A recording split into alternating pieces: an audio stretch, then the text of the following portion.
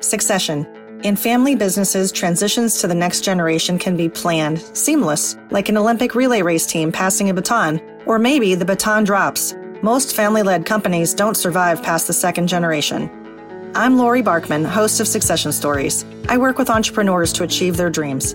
At 42, I was part of a succession plan of a third-generation company, hired from the outside as CEO of its $100 million subsidiary business, and I saw firsthand what successful transitions in a closely held company can look like. On this podcast, listen in while I speak with next-generation entrepreneurs who are driving innovation, growth, and culture change. I also talk with owners who successfully transition their companies and others who experience disappointment along the way. Guests also include experts in multi-generational businesses and entrepreneurship. I'm excited to launch the show and I encourage you to tune in. Here's a preview of some upcoming episodes. Do you get the sense that business owners are prepared for the transition that's coming?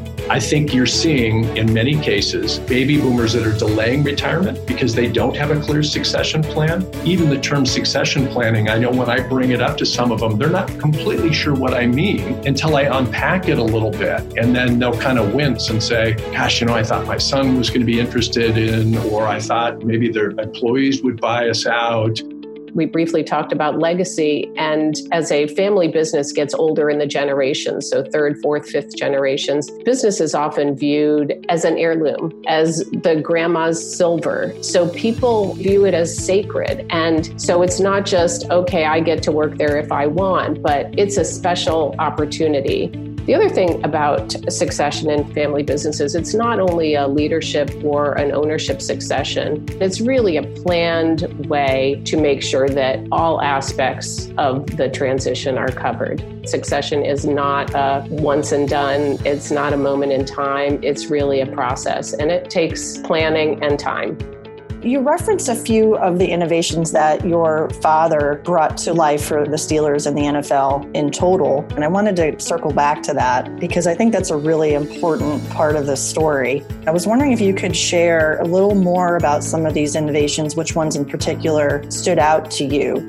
And that's such a great question because I think because of the last 30, 40 years of our lives, we think of innovation as solely technological. And certainly there always need to be improvements either ahead of or along with some of these technological improvements. And if you look at my father's career, he brought some of the most significant business process improvements to an industry that now has this massive footprint.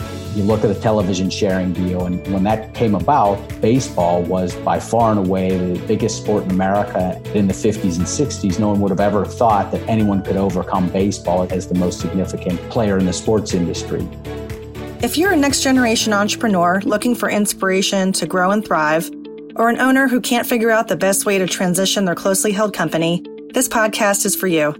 I hope you'll listen and subscribe on your favorite podcasting software.